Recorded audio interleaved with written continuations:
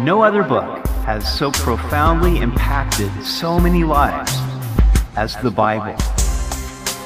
Welcome to Simply the Bible, the Through the Bible teaching program of Pastor Daryl Zachman of Calvary Chapel, Treasure Valley. Today we begin a study of the Psalms.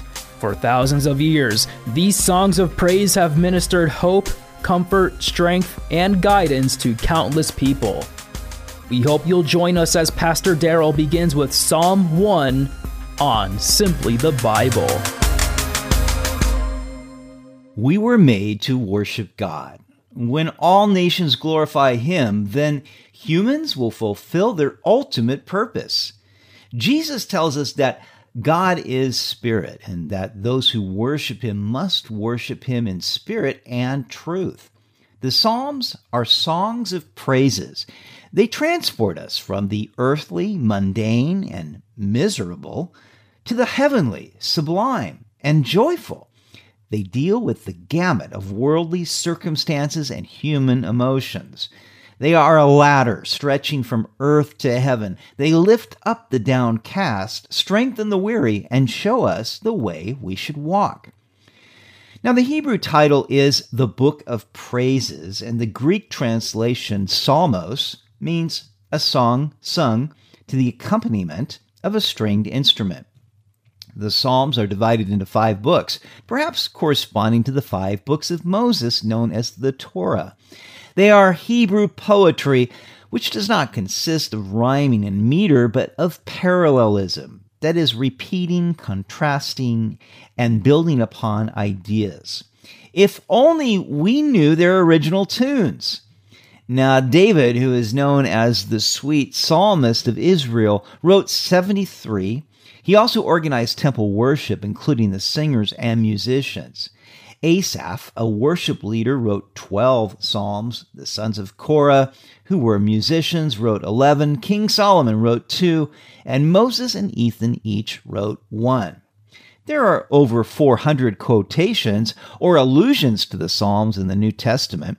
Jesus quoted them on many occasions.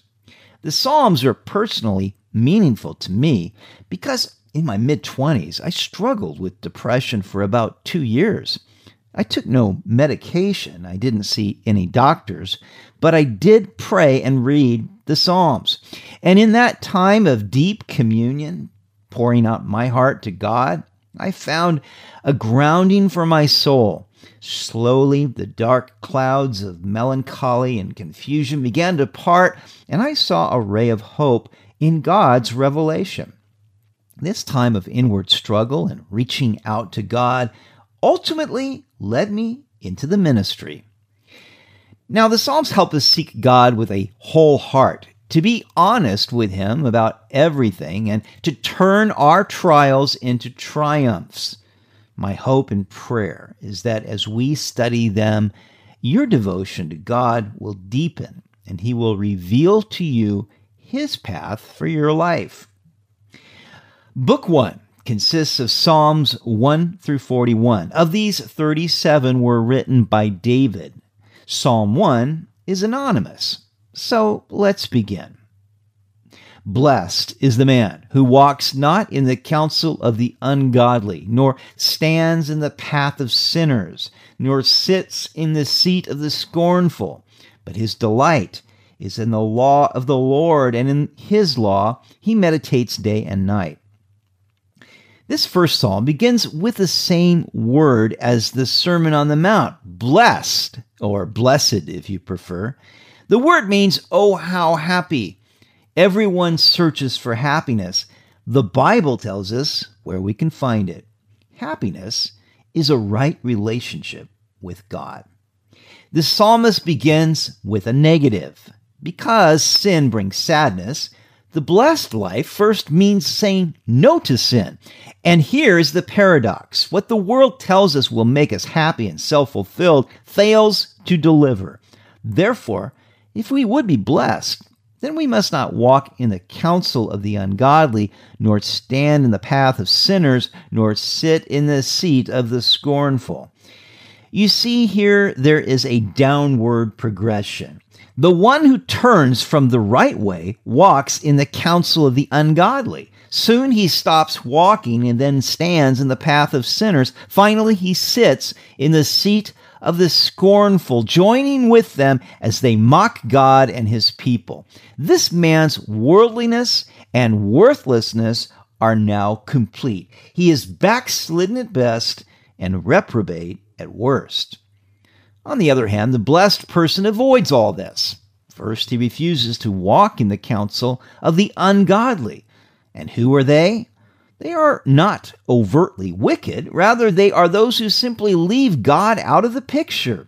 They rely on their own wisdom. They lean on their own understanding. They do what's right in their own eyes. But this worldly wisdom has no power to save. Instead, the blessed person does not stand or loiter with sinners, nor sit with mockers and blasphemers. He knows that bad company corrupts good character.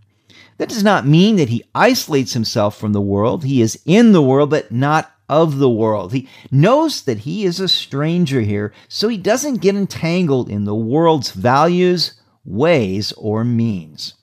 But his delight is in the law of the Lord. Now here's the positive. What makes the blessed man so happy?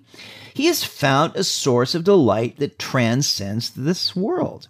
Now consider what scripture was available at the time this psalm was written. Probably the 5 books of Moses, Job, maybe Joshua and Judges, but that was it. So when he says that the blessed man delights in the law of the Lord, he literally means the law. I don't know if you've ever read law books, but they're not exactly the most exciting reading. And yet, this blessed man has found a source of life, inspiration, and joy in knowing God and his ways. In a crazy, contentious, and chaotic world, the blessed man has found his delight in the wisdom, peace, and order of God's revelation.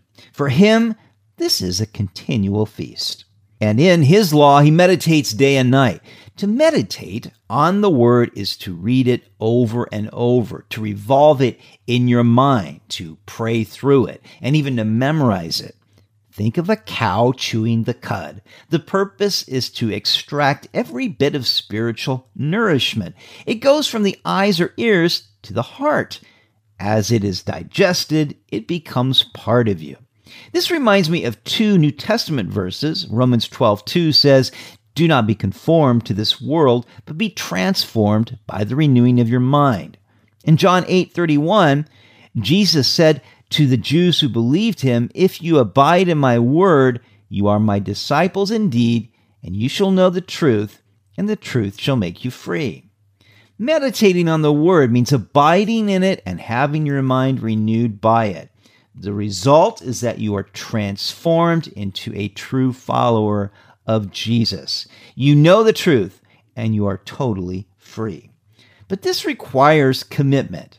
In the morning, you begin with the word and think about it throughout the workday. At night, you read it again so that it is on your mind as you go to sleep. Rather than being anxious and fearful, you can rest in peace because you're trusting in God's promises.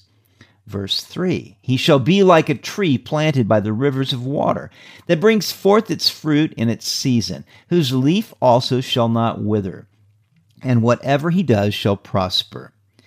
The tree is a beautiful picture of the godly person because trees provide shade, fruit, and a refuge for creatures. They are perennial and can endure for decades, even centuries.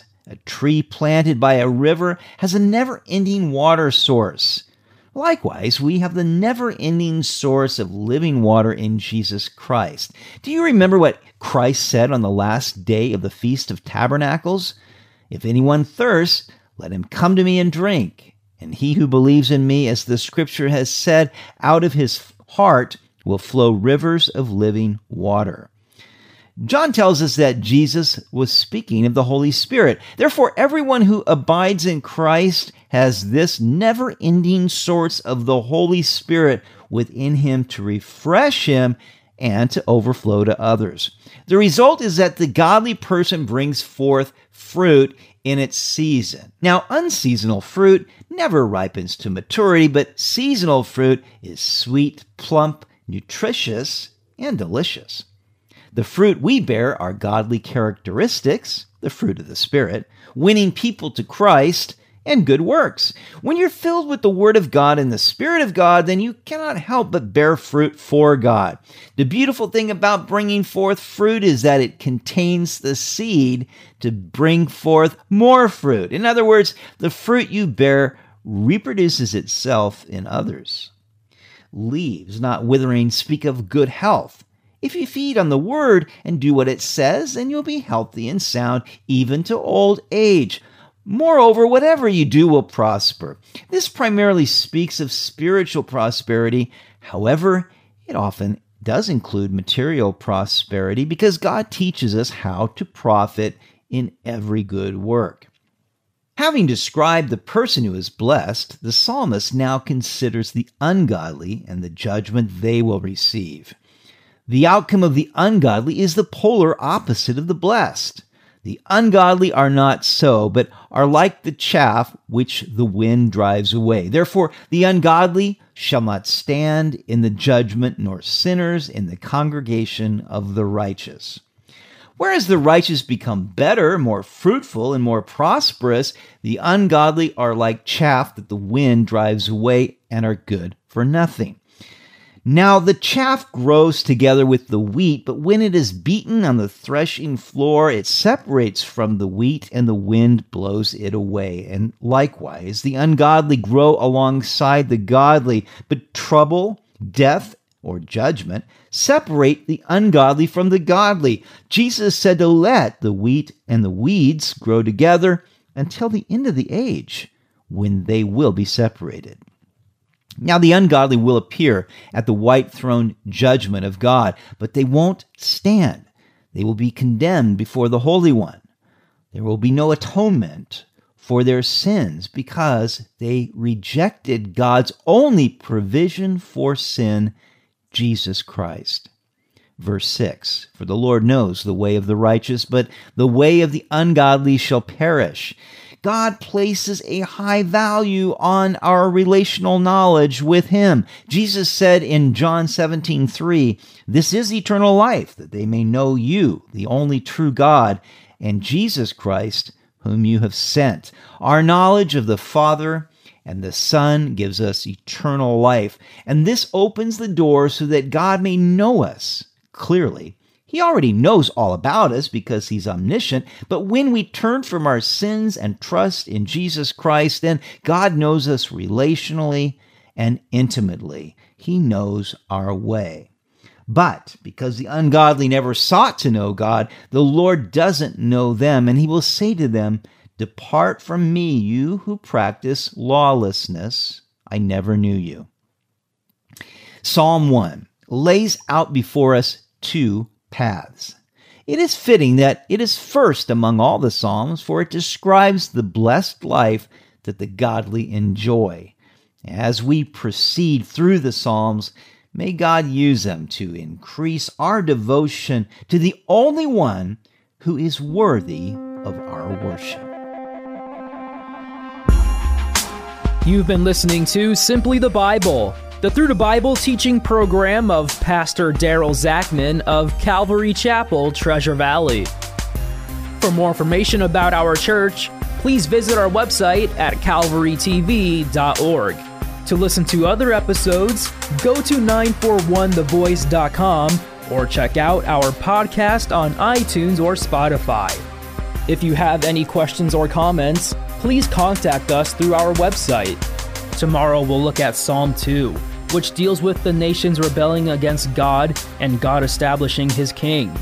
We'll also study Psalm 3, a cry for deliverance when David fled from his son Absalom. We hope you'll join us as we continue in the Psalms on Simply the Bible.